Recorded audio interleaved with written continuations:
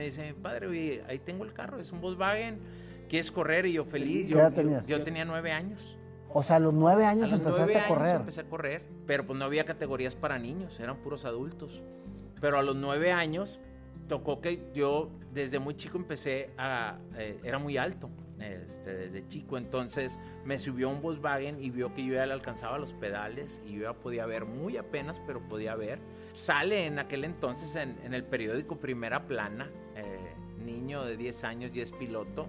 Y al siguiente día sale otro periodicazo del director de tránsito en aquel entonces. Porque no podían manejar. Oye, ¿cómo van a poner un niño y todo? Y al otro día mi padre le responde y le dice que me vayan a ver al autódromo, que vayan a ver que lo está haciendo muy responsable, muy profesional. Me toca correr mi primer carrera contra puros adultos, éramos como 18, 19 carros en un diciembre y gano mi primer carrera, les gano a todos.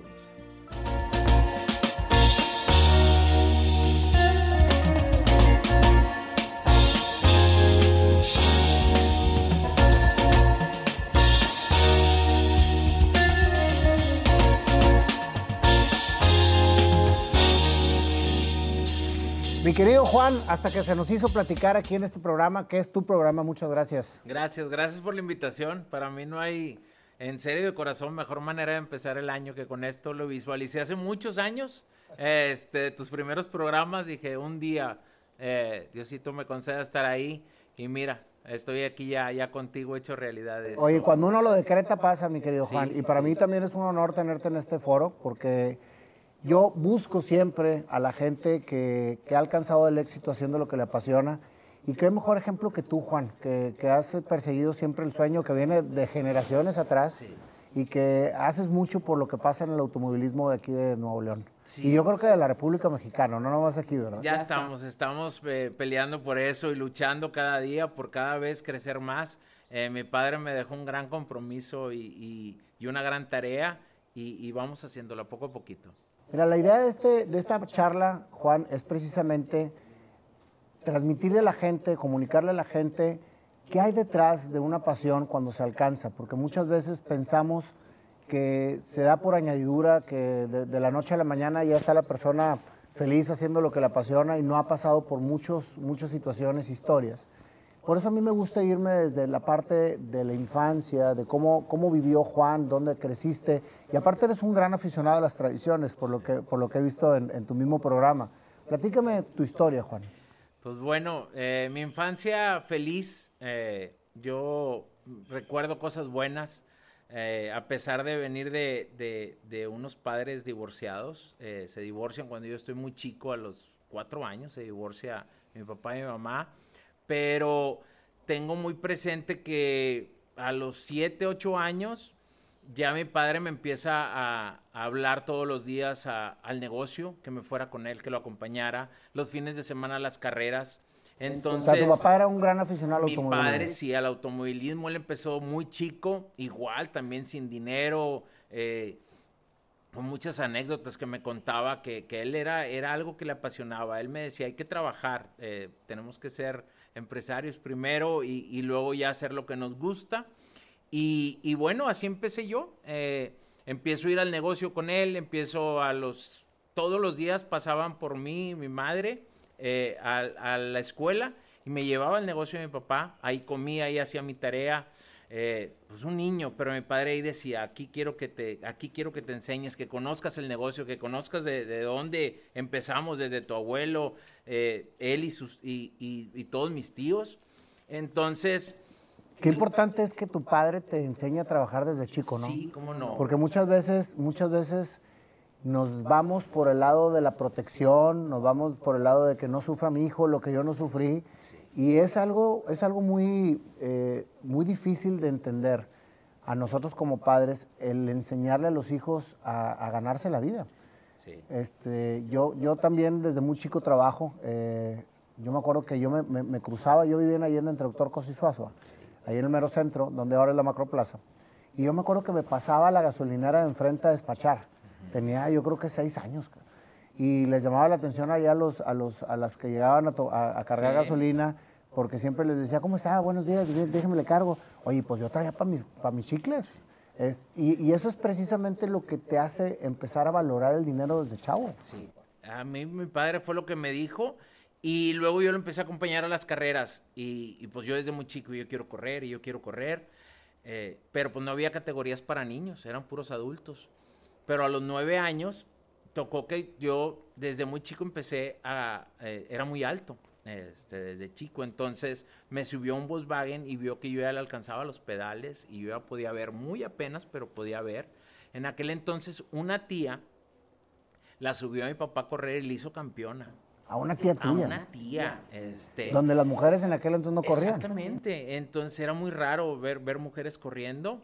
Y mi tía le gustó y todo, pero dijo, yo no soy de aquí, y yo ya me retiro, ya soy campeona, me retiro. Entonces me dice mi padre, oye, ahí tengo el carro, es un Volkswagen, ¿quieres correr? Y yo feliz, yo tenía 9 años. O sea, a los 9 años empezaste a correr. A los 9 años empecé a correr. Lo que para muchos es, dices, oye, ¿cómo vas a poner a manejar un niño a los 9 años? Exactamente. Y se hizo una polémica grande porque sale en aquel entonces en el periódico Primera Plana, niño de 10 años y es piloto. Y al siguiente día sale otro periodicazo del director de tránsito en aquel entonces. Pues porque no podías manejar. Oye, ¿cómo van a poner un niño y todo? Y al otro día mi padre le responde y le dice que me vayan a ver al autódromo, que vayan a ver que lo está haciendo muy responsable, muy profesional y que sí puedo. Y te ponían un banquito. Nada, sí alcanzaba en el Volkswagen. Entonces me toca correr mi primer carrera contra puros adultos, éramos como 18, 19 carros.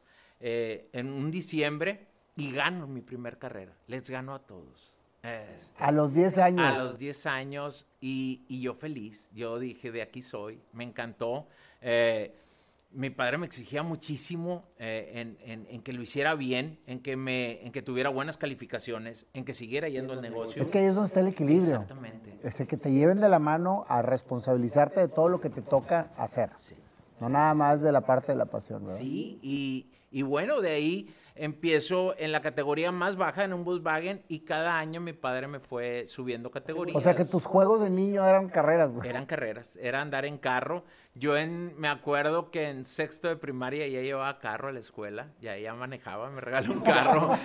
O sea, eras el hitazo. Sí, o sea, entonces en secundaria igual, me acuerdo muy bien del coordinador que... ¿Y te dieron licencia? Sí, mi padre firmó una responsiva, se enseñó lo del autódromo, que ya tenía muchos años corriendo, que podía... Ha de ser extrañísimo ver a un niño de 10 años bajarse un carro, ¿no? Sí. Y bueno, fue todo, te digo, todos esos recuerdos, pues bueno, para mí trato de guardarlo mejor. Puede ser que lo que no me gustó lo tengo un poco... ahí, muy profundo, pero para mí mi infancia fue muy, muy padre. Igual, mi papá me dio mi primer negocio a los 15 años. Él siempre me preguntaba, ¿quieres estudiar? Y sí, y todo. Y de repente, igual un diciembre, como los diciembres de repente me tocan cosas fuertes, me habla y me dice, en 2 semanas te voy a dar un negocio. Es un lavado de carros con un taller de muelles. Mi papá toda la vida tuvo muelles y mofles. A mí no me gustaba mucho, pero el lavado me llamó mucho la atención. O sea, los muelles y mofles no eran tu hitazo. No era sí, de niño yo no le hallaba mucho a ese negocio, pero el lavado me gustó mucho. Pero me dice, ahí está el negocio, tú consigues gente. Entonces yo tenía 15 años. Llego ya ves que el 1 de enero no se trabaja, el día 2 voy a lavar su carro.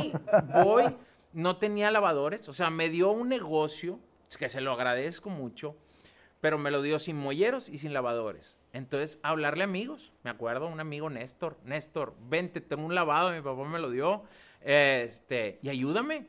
Entonces yo aspiraba el carro, Néstor lo lavaba y entre los dos lo secábamos y... Mi madre me ayudó también, se puso ella, era la que cobraba y cobra el lavado. Oye, ¿y cómo manejaste ahí a tu temprana edad el divorcio de tus papás? Porque esa es una parte que mucha gente lo hace sin pensar, o las situaciones que están alrededor de una situación de ese tipo, que obviamente es una decisión que se tiene que tomar madura y como adultos. Pero el cómo manejarlo con los hijos, Juan, tú que te tocó vivirlo desde este lado, y por lo que veo tu madre siguió teniendo mucha interacción con ustedes. Sí, mucha. Yo digo que mucha gente podrá decir que me afectó, yo siento que no me afectó, yo traté de siempre ver el lado positivo y para mí mi padre fue un excelente padre en ese sentido y mi madre también, fueron muy maduros. De hecho, mucho de lo que soy ahorita es gracias a ellos, a mi padre en todo lo que hago, en el automovilismo, en el negocio. Él me enseñó todo, mucho, gran parte de lo que es Juan Cantú. Y mi madre es una parte también importantísima en mi vida. El ser hogareño, soy muy hogareño, responsable, el ver la vida de otra manera. Yo traté de ver eso, siempre vi una buena comunión entre ellos, aunque no vivían juntos, nunca oí que nadie me hablara mal del uno del otro. Entonces, pues para mí fue algo que gracias a Dios lo pude ver de la mejor manera, de todo positivo. Y como te decía, yo para los 8 años ya viví, o sea, todos los días veía a mi padre en el negocio. ¿Tú vivías con tu mamá? Yo sí, toda la vida viví con mi mamá, pero todos los días veía a mi padre. Entonces, sí, yo creo que ahí está la importancia, ¿no? Sí. En que haya una relación, aunque ya no estén viviendo en la misma casa. Exactamente. El siempre estar al pendiente de tus hijos. Dicen que repites patrones. Yo también. Me divorcié. Yo tengo 2 matrimonios. Ahorita llegamos a esa parte. Pero es eso. El ver, agarrar lo bueno, al agarrar las cosas positivas que te enseñaron tus padres. Para mí ese es el camino de poder llevar una mejor vida. ¿Qué sucede después del lavado? Después del lavado, le echo muchas ganas. ¿Y seguías estudiando? Sí, y luego mi padre me dice, ¿sabes qué? Salte de estudiar, quiero que te pongas a trabajar. Ya al empezar la prepa yo me salí, ya no la pude acabar. Pero mi padre me lo dijo, de lavado no vas a vivir, sí, no te va a dar para vivir. Tienes que pegarte las muelles, pero yo batallaba y no me gustaba. ¿Por qué no te gustaba? Era un negocio.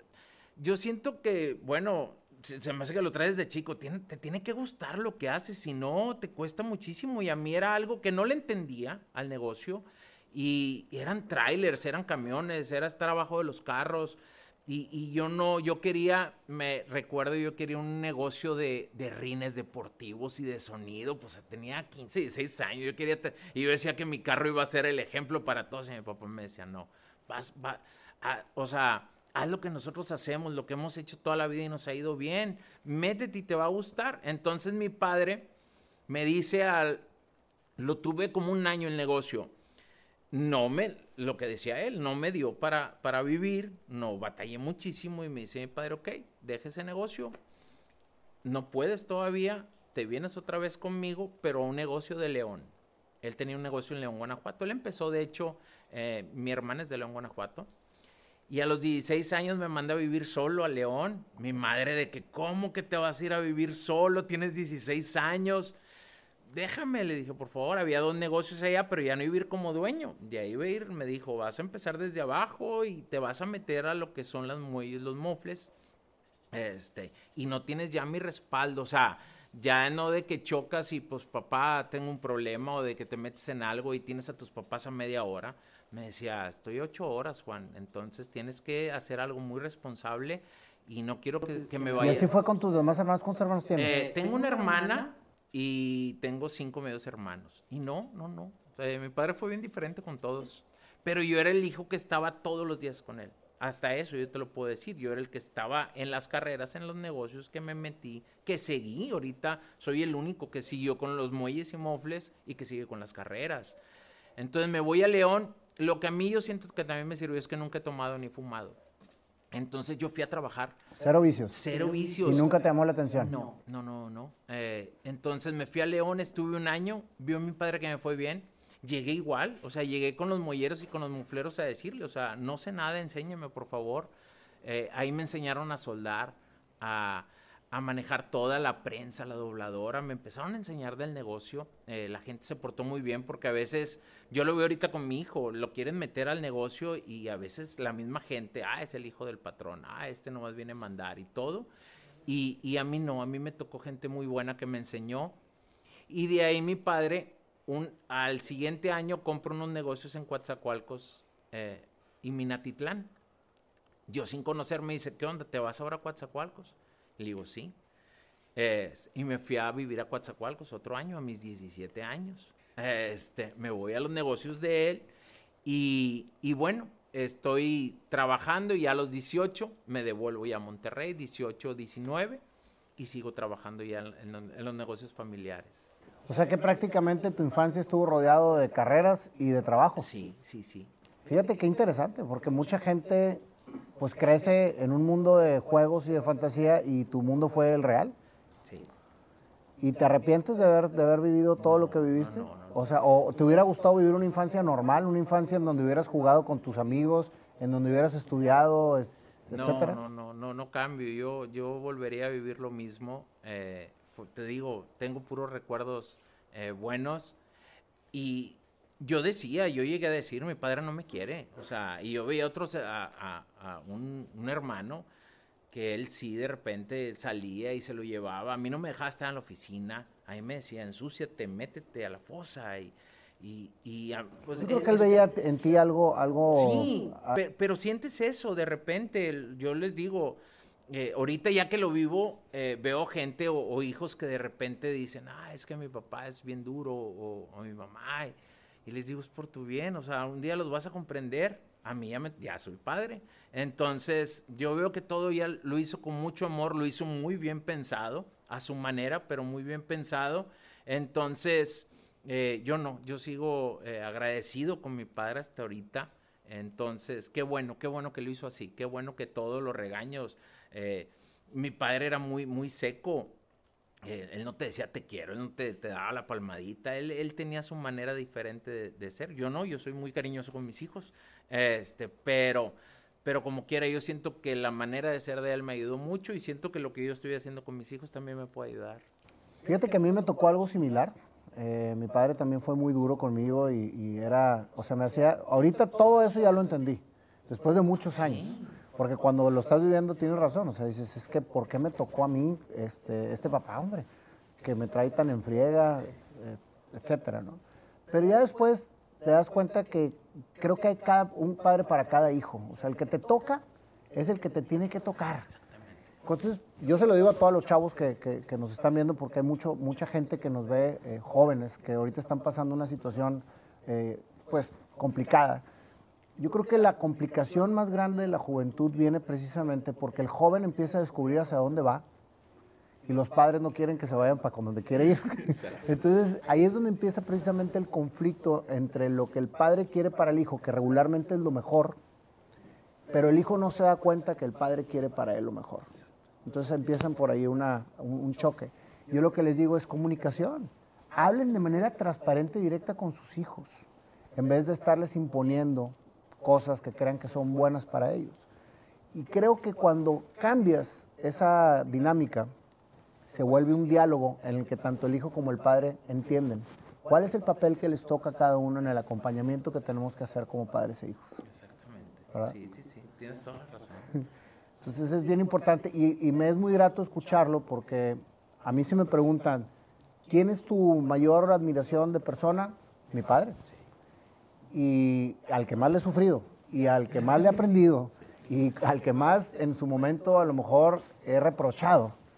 Pero finalmente te das cuenta que hay un padre y una madre para cada persona. Exacto. Y lo que les toque hacer y como les toque hacer es porque tenían que hacerlo para ti. Exacto. Sí, así es, así me tocó vivirlo. Ni mi madre ahorita, mi padre falleció hace 16 años, lo extraño muchísimo. Pero tengo la fortuna de tener a mi madre todavía viva y le doy gracias a Dios por ¿Qué pasó en León, amigo? En León, bueno, a trabajar, a aprender todo lo que podía, todo, como una esponja, porque sabía que de ahí podía yo seguir o me iba para abajo. Era bien difícil en un negocio también familiar, porque a veces si hacías, ya después me di cuenta que si hacías las cosas bien, de repente te decían, no, es que fue tu papá o fue tus tíos lo que hicieron bien. Si iba mal y tú lo hiciste mal y por eso se bajó la venta. Entonces, cuando me devuelvo a Monterrey, a los 2 años, un tío le habla a mi papá y le dice que va a vender un negocio aquí en Ciudad Victoria. Yo no conocía Ciudad Victoria ni conocía el negocio. Pero le digo a mi padre, oye, vi que se lo estaba dando regalado y en pagos y todo. Entonces le dije a mi padre, oye, ¿y si yo se lo compro? Si me lo fui a mí, o sea. Y se enoja mi padre, me dice, ya ubícate. Esas fueron sus palabras, ubícate. Y volteé, le dije, es que estoy ubicado. Me dice, no, ¿quieres un negocio? Ponlo aquí, me decía, en Monterrey. Le decía, no, es que sí he estado toda la vida contigo y he aprendido mucho, pero quiero ya probarme ya yo solo. Déjame ver a ver si yo puedo. Y me decía, es que no vas a poder, Juan, el negocio es muy chiquito, yo sí lo conozco, tendrías que vender el doble para vivir y el triple para que te dé algo. Y me decía, para que vendas el doble te doy un año trabajando de 8 de la mañana a 8 de la noche y el triple te doy 2 años. Decía, aquí conmigo tienes todo, o sea, ganas bien, tenemos los negocios, quédate conmigo. Voy con un hermano de él, otro, y le digo, convence a mi padre, yo me quiero ir, por favor. Entonces, yo no quería estar mal con mi papá. Entonces le hablo y me dice que vayas a verlo a su casa en una mañana. Y voy a verlo en la mañana y le digo, oye, dame oportunidad, por favor. Me dice, bueno, si te quieres ir, vete. Tú sabes, dijo, vas a batallar muchísimo. Y eso también fue parte de mi enseñanza porque yo llego en mayo, un 10 de mayo, empiezo a trabajar en el negocio. Cierro, en esos 20 días cerré con la misma venta de mi tío que él vendía en 30 días. Pero en junio ya vendo el doble. Lo que mi papá me decía que me iba a tardar un año. Y para diciembre ya vendí el triple. Entonces, en Victoria. En Victoria, en Ciudad Victoria. Entonces fue algo que de ahí también mi padre. ¿Qué edad tenías? Yo tenía 19 años. 19, 20 años. Entonces, yo era lo que le decía a mi padre. Ya vinieron cosas, los dueños del local me pidieron el local, lo tuve que dejar. Pero yo ya me devolví otra vez con mi padre a trabajar, pero ya bien diferente. Ya habiendo ¿victorioso? hecho. Sí. Y él también. O sea, siento que nos ayudó muchísimo. Como lo que tú dices de los padres. Yo se lo iba a pagar a mi tío en 2 años. Mi padre ve que me está yendo bien y que yo me podía ya empezar a inflar o algo y que ya no necesitaba de él. Se puede decir porque yo estaba independiente. Y él va y le dice a mi tío, yo te lo pago y que me lo deba a mi Juan. Entonces él me habla y me dice, para que sepas, me lo debes ahora a mí y me lo vas a pagar a mí y tenemos que seguir trabajando y me vas a tener que decir cómo vas. O sea, así son los... Y de repente dices, oye, ¿por qué hacen eso? Pero vi que era por su bien y me empezó... Y de lo que yo tenía que pagarle a un tío me exigió que le pagara el doble. O sea, no, tu tío se lo ibas a pagar en 2 años y a mí me lo vas a pagar en 1. Espérame, sí puedes, me decía. Y dale, te está yendo bien y lo que... Qué gran enseñanza. Sí, lo que te digo de que, ¿por qué? ¿Por qué mi papá me está haciendo eso? Qué bueno, me esforzaba a poderle cumplir, no le quedé mal en ningún pago. Ya le debía yo a mi papá. Todavía te preguntas por qué le decían el árabe. Sí, entonces, te digo, esas cosas a mí, yo siento que he vivido 2 cosas muy padres en mi vida. Lo que ha sido Juan Cantú, el del trabajo, el de la vida normal, y así como esto en las carreras, el Juan Cantú el árabe, también, que empezó a los 9 años, empezó a hacer cosas bien diferentes. O sea, han sido 2 cosas en mi vida que siento que de repente ya ahorita, hace años, se juntan las 2 y sigo... Pero fíjate qué bendición, Juan, has tenido toda la vida, que hayas encontrado a tan temprana edad tu pasión, que pues es el automovilismo. Y también la bendición de que hayas entendido el cómo llevar las 2 cosas, la responsabilidad de ingresar para vivir y de vivir para tu pasión. Es ahí donde entra precisamente el equilibrio de la persona para poder realizarse. Porque muchas veces dices, bueno, me voy a poner a hacer lo que me apasiona, pero pues no vas a vivir de eso. Exacto. Muchas veces. Sí. Tienes que responsabilizarte de lo que tienes que hacer para vivir y también tener la plena conciencia de hacer lo que te apasiona, que a lo mejor en algún momento va a poder solventar lo que haces para vivir, pero siempre con la responsabilidad y con el balance. A mí se me confunde mucho la gente porque les digo yo, haz lo que te apasiona. Espérame, pues si voy a hacer lo que me apasiona, entonces voy a mandar a la fregada mi trabajo y todo y me voy a poner a pintar. Pues no se trata de eso. Se trata de que hagas lo que tengas que hacer, y te des el tiempo para hacer lo que realmente quieres hacer. Exactamente. Es ahí donde entra el balance, precisamente. Y es donde yo digo que estoy bendecido. Me encantan ahora el taller de muelles y mofles, me apasiona, lo conozco. Ah, finalmente te terminó gustando. Muchísimo. De hecho, vivo ahorita, tengo gente, mi gerente tiene más de 35 años, empezó con mi abuelo, y luego mi padre, y luego conmigo. La persona más nueva que tengo en el negocio tiene 8 años, o sea, tengo mucha gente de muchos años que trabajaron desde mi padre, que trabajaron con él, que lo conocían. ¿Tu padre fue el fundador de mi abuelo? Mi abuelo empezó en Matamoros y luego se viene a Monterrey, en la calle Guerrero, ponen su primer taller de muelles y mofles. El Árabe. El Árabe. Muelles todo y el mundo lo conoce, Árabe, todo el mundo ha pasado por ahí. Y luego ya se empiezan a expandir, empiezan a abrir en partes de la República. Y luego ya los hermanos se van a los talleres que están al exterior de la República y mi padre se queda con lo que es Monterrey. Y luego, pues bueno, fallece mi padre y yo sigo con el taller que me apasiona, me gusta muchísimo, me gusta mucho lo que hago. Por eso yo desde que me levanto entre semana, soy contento en mi negocio, llega un fin de semana de carreras y sigo contento. Entonces, sí, Dios me tiene esta bendición. De poder estar en lo que me gusta. Me apasiona mucho lo de los carros, lo que tú dices, más que lo de los muelles, y ojalá estoy luchando día a día para ver si un día lo que tú dices, que ahorita mi soporte es muelles, pero quiero o tenerlos a la par. Pero lo balanceas muy bien, ¿no? Porque estás muy activo en las carreras. Todo muy, sí,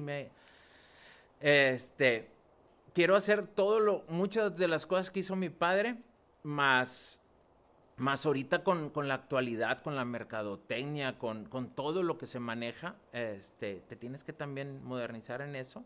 Entonces, estoy luchando para que eso se convierta también en un negocio que pueda darle a varias gente, porque es eso. Yo también, en las carreras, como en el negocio, te digo, tengo gente de muchos años y gracias a ellos he salido adelante.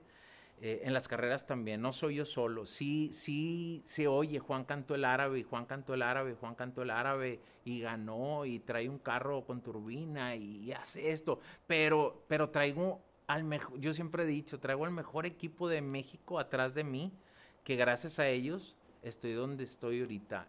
No es solo esto. Es que yo creo que ahí es donde entra la gran diferencia del crecimiento del ser humano, en reconocer a la gente que está alrededor de ti para crecer y no creer que todo lo haces tú por ti mismo, ¿no? Exactamente, sí.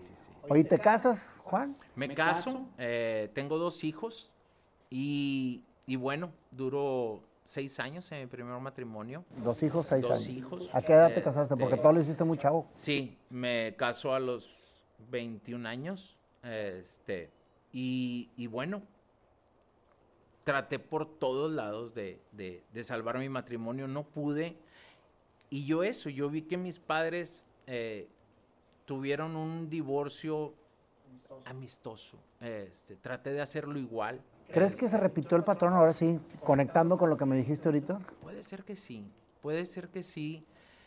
No sé si el patrón, pero el yo ver eso, el que mis padres mejor tuvieron una buena separación, a estar juntos con problemas, y que me hubiera tocado a mí ver problemas, y no sé cómo hay matrimonios que ves golpes y ves faltas de respeto y todo. Ellos lo hicieron cuando vieron que empezaron mal, ellos mejor se separaron, y como yo vi eso, yo traté de hacer lo mismo. Yo cuando vi que mi matrimonio empezó a tener muchos problemas, pues dije, voy a tratar de hacer lo mismo. Batallé un poquito, no fue igual mi divorcio al de mis padres, no se pareció. Pero bueno, ahorita gracias a Dios mis hijos están contentos, felices. Me vuelvo a casar. Y bueno, ahorita en mi segundo matrimonio ya... ¿Cuánto llevas de casado? 16 años, ya voy para 17 ¿De tu segundo años matrimonio? De mi segundo matrimonio. Todo se puede. Todo. Y ¿cómo son las cosas? Mi esposa es 18 años mayor que yo. 4 hijos, yo la conocí. siendo ella 18 años mayor que yo, con 4 hijos, con un nieto. Entonces, le digo, vamos a intentarlo. Y me dicen, es mucha la diferencia de edad, y es mucha, y no, y pues, por favor, le dije, dame la oportunidad, esto es un volado, o sea, has hecho en tu vida todo lo que mucha gente quiere hacer, pero no se atreve. Exactamente, exacto. Definitivamente. Sí. Digo, niños, no se vayan a atrever a agarrar un carro a los 10 años, ¿verdad? No. Entonces, sí, he tenido una vida diferente, pero al final, yo siento que con unos excelentes resultados. Mi esposa tiene ya 7 nietos y... Pues tú eres abuelo postizo. Yo ya soy abuelo postizo, sí, desde hace mucho. Entonces, yo tengo 45 años y a mí era bien raro. Está con madre porque todo te pasó joven. Sí. Manejaste joven y eres abuelo joven. Sí. Pusiste tu primer negocio joven, te casaste joven. Todo lo has hecho muy joven, cabrón. Sí. Y yo ahorita digo que saldo positivo en todas las cosas. Mis hijos se llevan muy bien con los hijos de mi esposa. No, y se te nota, Juan, se te nota la buena vibra, se te nota que eres una persona que vive muy contento haciendo lo que haces. ¿no?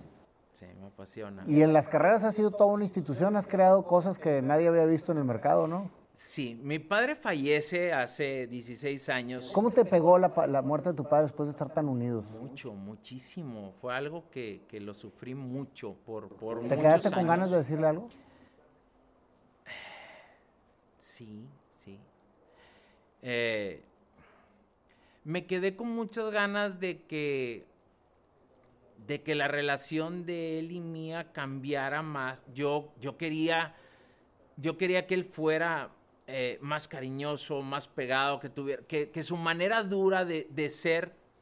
Me hubiera gustado yo decirle, ya te demostré que sí jaló. Si puedes, cámbiala tantito, unos años, sé diferente. Y de hecho, yo una vez le dije, estábamos sentados en un taller, en unos escalones. De repente, no sé por qué nos sentamos en unos escalones. Y le digo, padre, ¿te puedo decir algo? Y voltea bien serio, me dice, ¿qué pasó? Le digo, oye, ¿no podrás decir de repente un te quiero, hijo, o algo así?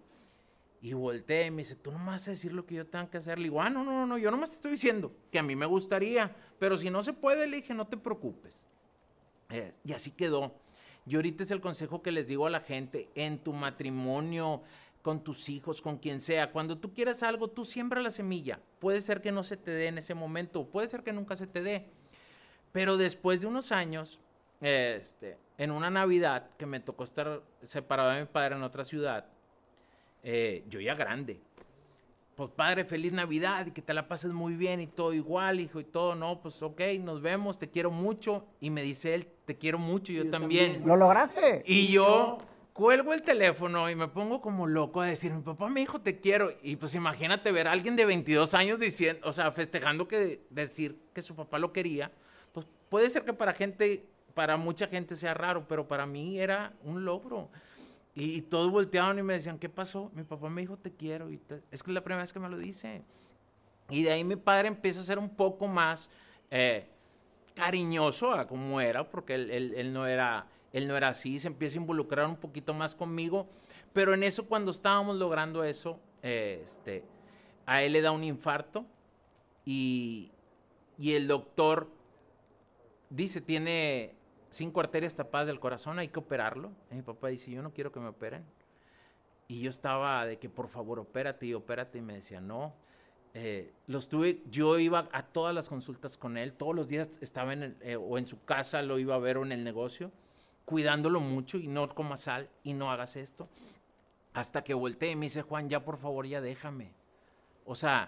Tú estás viviendo con un papá que sí, que tú lo quieres tener todos los días, pero yo ya no soy Juan Cantú, me decía, me están cambiando todo. Ya no quieren que tome, porque mi papá tomaba, fumaba, era bien amiguero, salía todos los días. Entonces me decían, ya no quiere que haga nada de eso. ¿De qué me sirve vivir 10 años? Sí, tú vas a tener a tu padre 10 años, pero yo no soy feliz. Me dice, ya déjame vivir. Si Dios me da un día, un mes, un año, déjame vivirlos como a mí me gusta. Y fue bien difícil esa decisión, lo dejé. Entonces ya él, si me pedía algo, se lo daba. Un día antes de fallecer me mandó pedir tamales en la noche. Al otro día, el día que fallece, estaba con sus amigos en un restaurante, se acaba de comer una riñonada con su cigarro, con 5 arterias tapadas.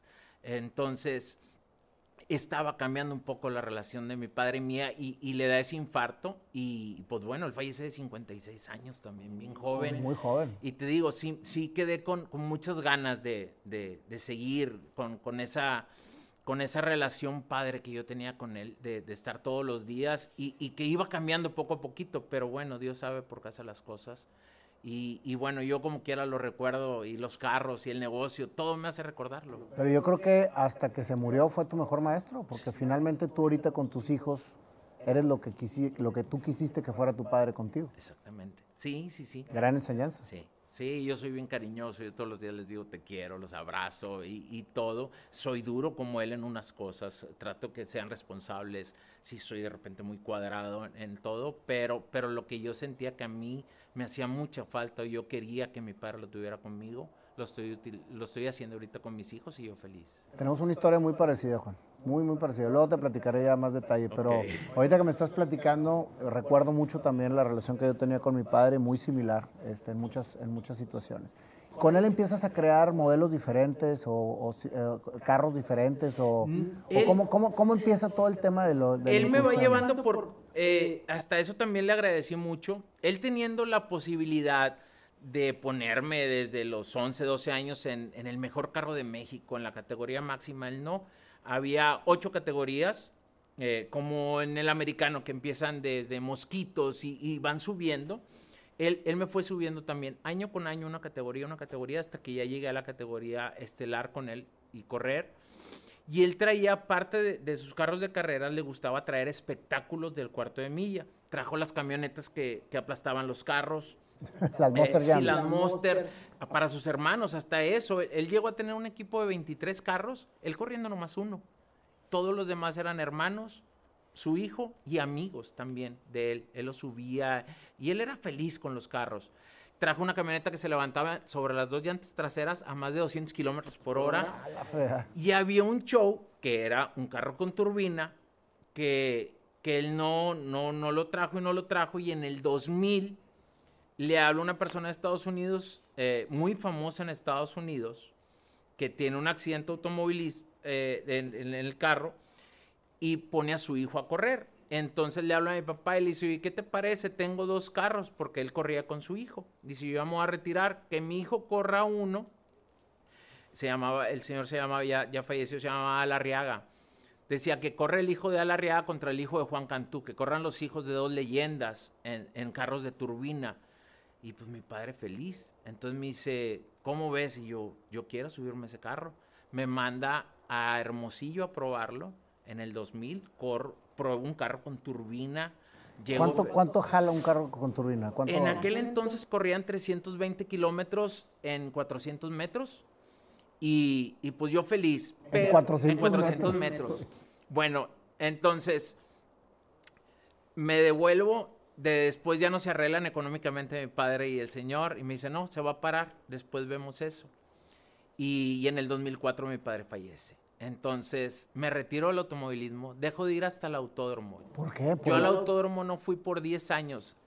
Para nada. Ni a ver, ni a nada. O sea, fue algo que me pegó, sí. Fue algo que me pegó y que me recordaba demasiado a mi papá. O sea, era algo que...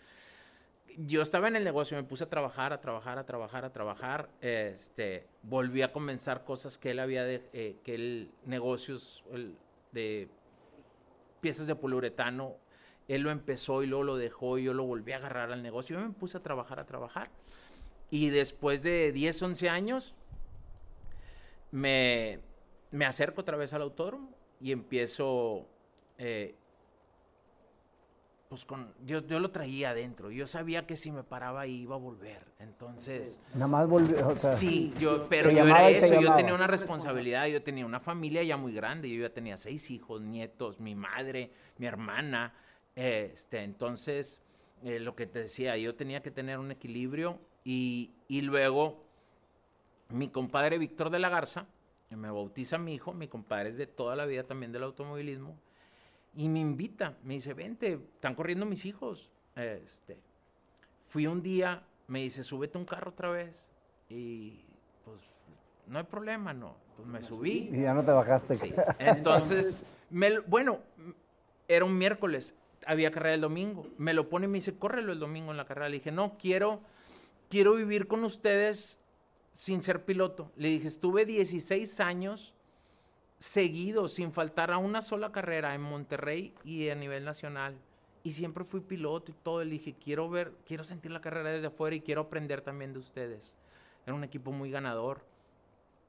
Yo le decía a mi compadre, ¿dónde está el secreto? O sea, ¿cómo le haces para ser campeón y campeón? Me decía, es trabajo. Y yo, no, ¿estás haciendo alguna trampa o qué, compadre? Me decía, no. Me decía, es disciplina. Entonces, empecé a juntarme con ellos. Fui a 4 carreras. Les fue muy bien. Y me tocó de que ganábamos el domingo, ganaba sus hijos, y yo el lunes iba a felicitarlos, y ya tenían el carro desarmado. Y le decía, ¿cómo, compadre? O sea, no descansaron, trabajaron el domingo y descansamos el lunes. No, aquí no se descansa, aquí hay que seguir trabajando porque tenemos evento en 20 días. Y eso lo empecé a ver también, y empecé a ver cómo trabajaban otros equipos ganadores, y me dice, tengo un carro, compadre, córrelo. Vamos a Guadalajara a correr la última carrera del año, me gustó mucho. Y hablo con mi esposa, le digo, ¿cómo ves? Vuelvo a las carreras y pues bueno, me dice, ok, ¿cómo quieres volver? Y platiqué con mi familia, o sea, no quiero descuidar mi negocio y quiero ver, le dije, me voy a probar. Y hablo con mi compadre y le digo, me dice, quédate con el carro. Le dije, mira, compadre, voy a correr mi primer evento. Si me va bien, le sigo, y si no, me voy a retirar otra vez. O sea, no soy de aquí ya. Pues toca que gano el evento. Le dije, ¿En tu retorno? En mi retorno gano. Le compro el carro. Le dije, bueno, el carro es mío. Y soy campeón nacional y divisional en la categoría estelar en el 2016. 2014. En el 2014. Entonces, pues otra vez estar en las carreras, estar los domingos, y volteo con mi esposa y le digo, ¿sabes qué? Hay un sueño que no hizo mi papá, que es traer un carro con turbina, y yo lo quiero traer y quiero ser el más veloz de México, quiero un Jet Dragster. Entonces, volteé a vamos a ver a los que existían aquí, unos carros ya más viejos y todo, pero que traían turbina, y los ve correr mi esposa. Le dije, mira, uno de esos, pero que corra mucho más. Ese corre 350, yo quiero uno de 450 kilómetros. 450 kilómetros. Y mi esposa como que no lo tomó muy en serio. Volteó y me dijo, pues si quieres, nomás tienes que ser el mejor de México. Sí, le dije, claro. Y fue un domingo. El miércoles de repente me habla en la tarde, ¿dónde estás? Le dije, estoy con unas personas, me están haciendo una presentación, voy a ir a buscar patrocinios, porque necesito patrocinio, es un carro muy caro, y necesito un patrocinador que se anime conmigo.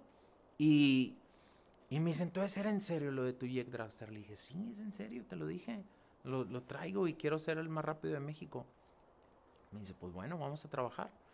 Estuve trabajando por 2 años. Hice muchas cosas yo y no conseguía nada, no conseguía.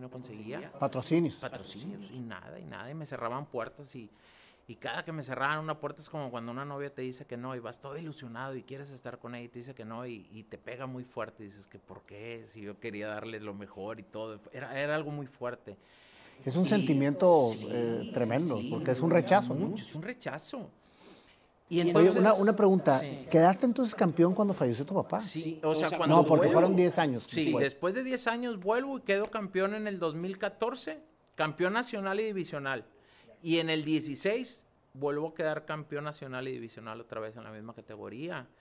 Entonces, después de estos 2 años, para mí es algo que me gusta mucho contarlo.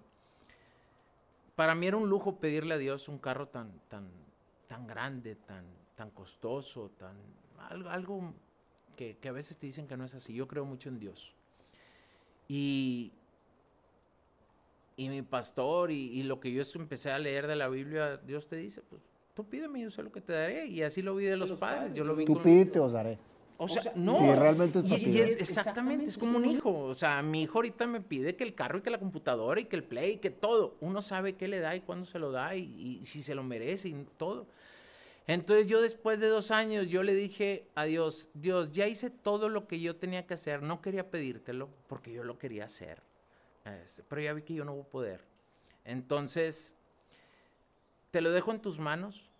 Si en estos 6 meses, faltaban 6 meses para que se acabara el año, no hay un patrocinio, yo me retiro ya de las carreras, ya fui campeón, ya volví, ya logré en la categoría Sí, porque estelar. no podías meterle tú solo, porque Yo era no, mucho dinero. yo no. O sea, ya, si hacía eso iba a ser una irresponsabilidad de mi parte lograr algo para mí, llevándome de encuentro a toda mi familia, a mis empleados, a todos los demás, porque se lo tenía que sacar todo el negocio. Por mucho que me lo pudiera el negocio, no podía hacer eso. Y hablo con mi familia, hablo con mi equipo, les digo, ¿saben qué? Lo puse en manos de Dios. Si en 6 meses no hay patrocinio, nos retiramos otra vez de las carreras. Oye, es que nos está yendo muy bien, nos retiramos. Y a los 3 meses, un día del cumpleaños de mi esposa, me dieron mi patrocinio. Me dieron el patrocinio para... Yo ya había visto todo, yo ya había visto el jet de 2 años antes y mi traje, yo me visualicé todo. Y en eso, pues mira, me cae un patrocinio, me voy a Estados Unidos, me traigo el carro, hago mi debut y en mi Un debut, dragster. un dragster con turbina de avión, y hago mi debut y en mi debut corro 443 kilómetros en 5 segundos. En 5 En 5 segundos. Sí. Y no te lastimaste el cuello. Nada, no, imagínate. yo feliz, estaba logrando algo que había batallado mucho. Y te volviste el mejor, el carro más rápido de Se México. volvió el carro más rápido de México y bueno, empecé ya a ir a varios autódromos de No me México. puedo imaginar esa velocidad en 5 segundos. Es bien difícil no te lo puedo explicar, porque muchos me dicen, ¿qué sientes? Oye, no se levanta. Güey. No traemos, si tú ves la turbina, traemos un grado de inclinación para que nos lleve pegados al suelo. Y no, es para que se den una idea, cuando yo paso la meta, yo activo unos paracaídas para frenarme, sin eso no me puedo frenar. Si no llegaran a salir los paracaídas, avanzas el equivalente a un campo de fútbol en un segundo. O sea, entonces sí, es una sensación muy padre. Me gusta la adrenalina, me gustan las cosas extremas. ¿Y qué haces manejando en un carro normal?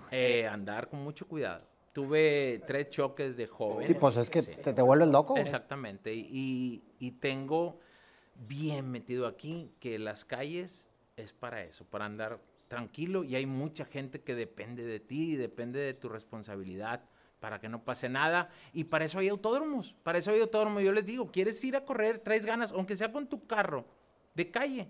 Hay oportunidad.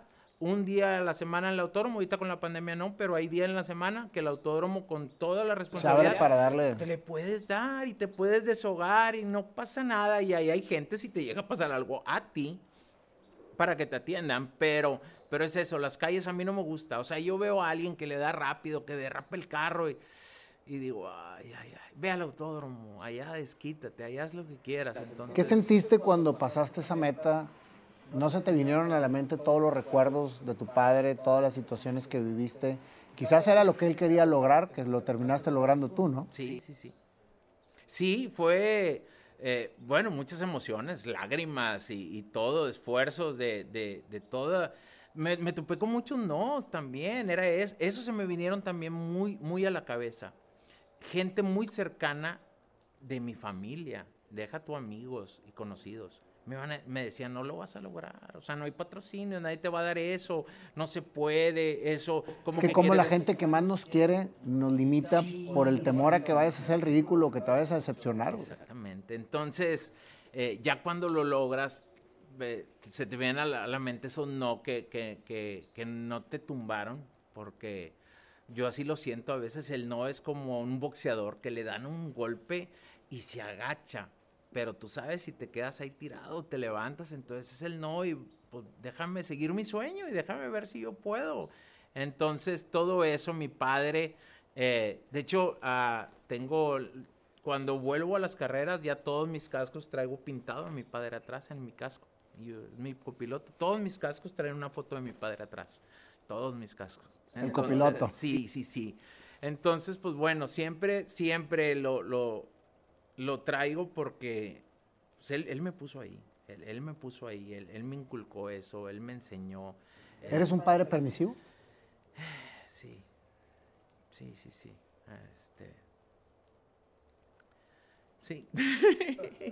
Sí.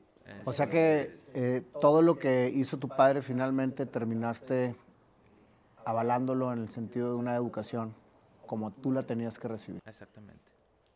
Y tú lo estás haciendo con tus hijos. Sí. Es que, bueno, lo que te decía, tienes que ver a las personas mayores, tienes que ver a las personas con experiencia, tienes que ver a las personas que ya pasaron. Nos encanta darnos de golpes y aprender por nosotros mismos, pero si ya viste que tus padres pasaron por eso, que gente que conoces, que quieres, ha pasado por cosas duras y por cosas buenas, pues haz lo bueno, sigue lo bueno, en todos los sentidos. Entonces trato de ser así, y más con mis hijos. Entonces yo veo mucho lo que hicieron mis padres, y pues bueno, todo trato de pasar eso, y lo que te decía hace rato, siento que está funcionando hasta el día de hoy. ¿Qué consejo le darías a los hijos que tienen padres fríos, que tienen ahorita conflicto con sus padres por no coincidir en la manera de pensar?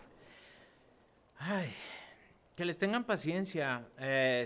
Primero es paciencia, no es esperarte y no cerrarte, es entenderlos también un poco. Esa manera tan...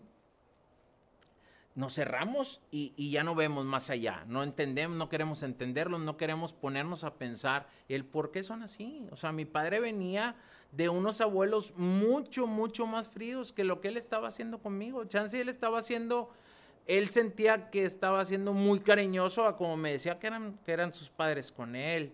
Y mi abuelo decía que mi bisabuelo fue lo más duro que te podías imaginar. Entonces, viendo todo, ya pensando y poniéndote un poquito en el lugar de mi padre, pues dices, oye, por eso es así, o sea, no es contra mí, es una manera de ser que lo trae desde que lo vivió desde chico, que lo está viviendo. Es como mi madre es todo lo contrario, mi madre es todo amor, toda dulzura hasta la fecha. Viene de una familia diferente, viene de una familia que también ahí, hay mucho amor, se llevaban diferente.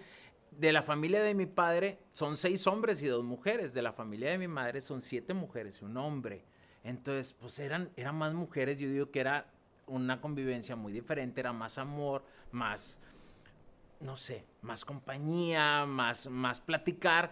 Y acá eran muchos hombres, entonces más rudo, más seco. Yo siento eso. Comprendan un poco a sus padres, vean cómo es eso, pero platíquenle.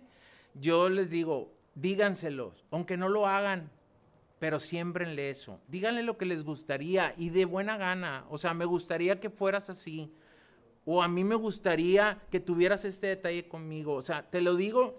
No son adivinos. No, exacto. Y no como orden. O sea, es algo que lo necesito, porque a veces también uno no cree las cosas.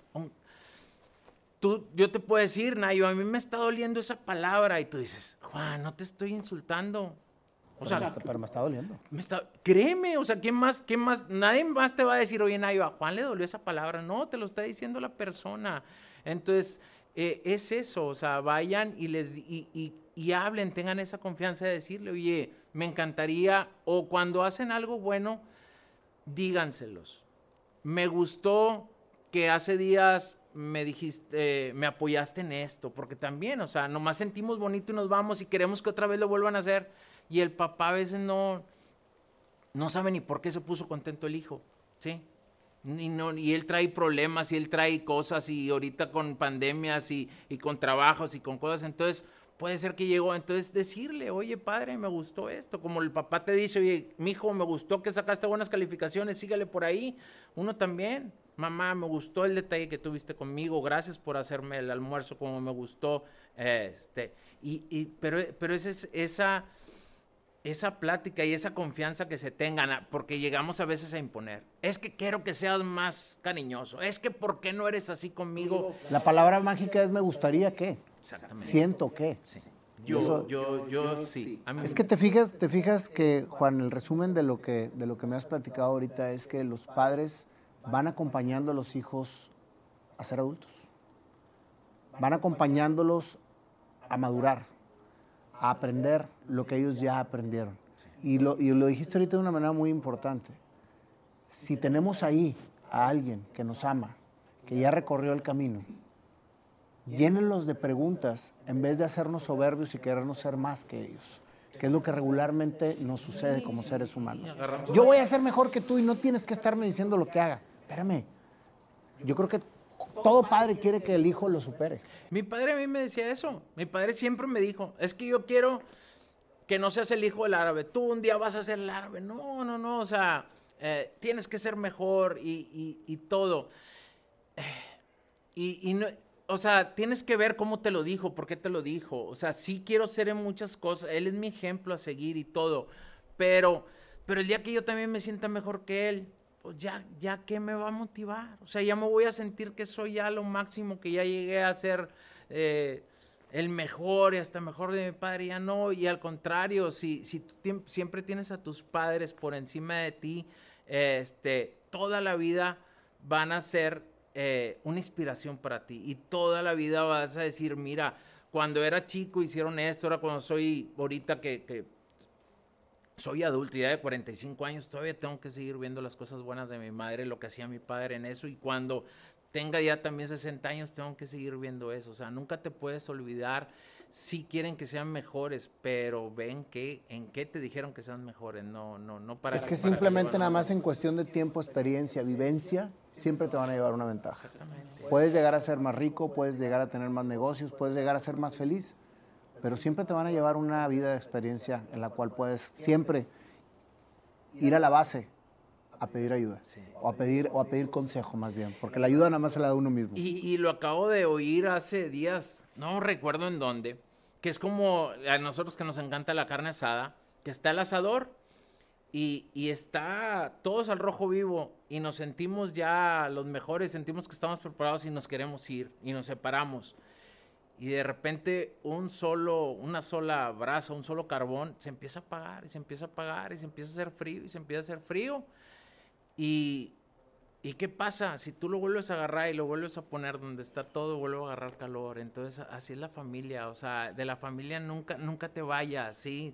Sí, puedes hacer cosas tú solo, pero siempre con el calor de todos, con las brasas de todos, con ese calor, porque si quieres estarlo haciendo tú solo, va a llegar un día que te vas a enfriar y ya no te van a poder calentar con nada. Entonces, eso yo lo tengo bien presente. Y así lo veo en todos los aspectos, en mi casa, con mis hijos, con mi gente que trabaja conmigo, con mi equipo de carreras. Entonces, yo siento que todos juntos, ahorita les decía a los muchachos aquí atrás de cámaras, esto es en equipo se logran cosas que ni te imaginas. Que yo creo que es una de las cosas que aprendiste precisamente. Obtener experiencia de los padres y obtener experiencia de la gente que te rodea, sí, de tu equipo, de toda la gente que está alrededor de ti. Creo que no nada más viene de los padres, sino del ser humano tiene que estar rodeado siempre de gente que le haga mantener ese calor, para que juntos hagan toda la brasa. Exactamente. ¿Verdad? Definitivamente. Pues muchas gracias, mi querido Juan. La verdad es que fue una plática muy profunda, muy padre, como yo pensé que iba a ser. Te admiro mucho, Juan. Gracias. Igualmente. Y la verdad es que soy un gran aficionado al automovilismo. No lo sigo en el sentido de las carreras, pero me encantan los carros. Me gusta mucho meterme a la restauración y andar buscando piezas. Me encanta todo ese mundo. Y puedo entender muchas cosas de las que me dijiste y pues te felicito porque has sido un precursor de lo que ha sucedido en el automovilismo en México, tú y tu familia. Sí, así que muchas felicidades. Y pues vamos a terminar la entrevista con la ya tradicional canción del Árabe, ¿sí? Pásale, mi querido Panda. Mi querido Panda, bienvenido. Vamos a ver qué nos sale aquí con el amigo Juan. ¿Cómo estás, compadre? Muy bien, muy bien. Muy feliz año. ¿Cómo la pasaste, Pandita? Fíjate que padrísimo. Pandísimo. Me la pasé pandísimo, me la pandé pandísimo. Oye, está a punto de picártela ahí la cuerda. Es que como la vez pasada te fregaste todas las cuerdas, te las dejé así porque no sabía cómo amarrarlas. Deja tú ando preocupada porque mira, no traigo uñas. Ah. Mira que no saludo, Nayo, no Oye, saludo, no. ten respeto con los invitados, no, panda. es que vi Feliz año. Te vi muy calentito con la borregadito y Ay, qué chistosito. Oye, Juan es muy respetuoso. Por favor, hombre. De hecho, tan respetuoso, va a ser más respetuoso porque acaba de componer una canción. ¿Tú la compusiste? Sí. Acabas de hacer. Pues la composición de tu vida. Okay. Oye, Y ahorita la vas a escuchar. mira, pues tendrás muchos éxitos automovilísticos, pero te aseguro que no tienes canción. ¿O sí tienes canción? Tengo una canción. Ah, sí tienes. Sí. Me la hicieron, sí. ¿Esta la hiciste tú? Ya está. Ah, ok, muy bien. Listo, a ver. Mira, me gusta como algo. Le vamos a meter velocidad. Sí, claro, pues velocidad.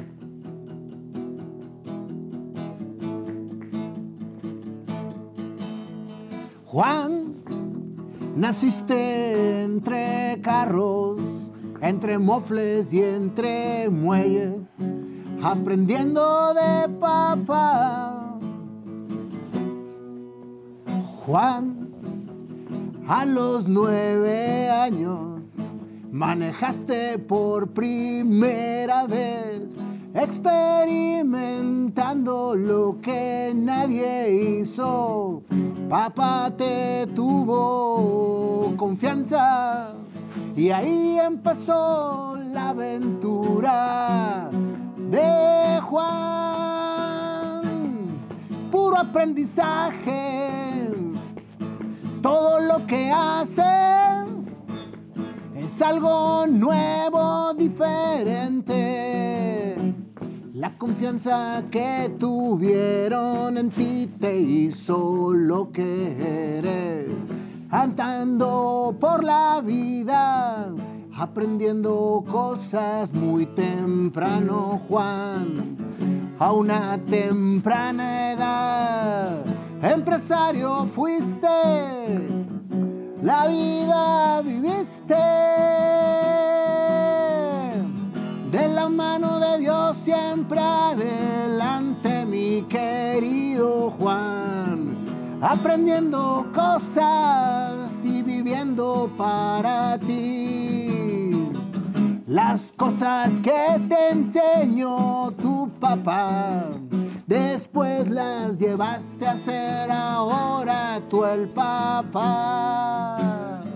Con la familia por delante, innovando, llegan las carreras y Juan se hace un piloto de pasión, de corazón, combinando ambas cosas. Un día, padre se fue, no sin antes decirme que también él me quería, y ahí entendí que todo lo que viví fue una gran experiencia, y ahora a la vida la llevo como el árabe. Lo fui como padre me decía, con mi madre enorgullecida de quién soy Juan el árabe. El árabe. Juan el árabe. Juan el árabe. Corriendo con turbina y siendo el más rápido de México. Juan el árabe.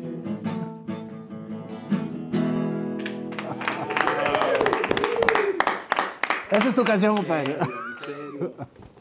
Muchas gracias, hermano. Gracias por el tiempo, por la historia.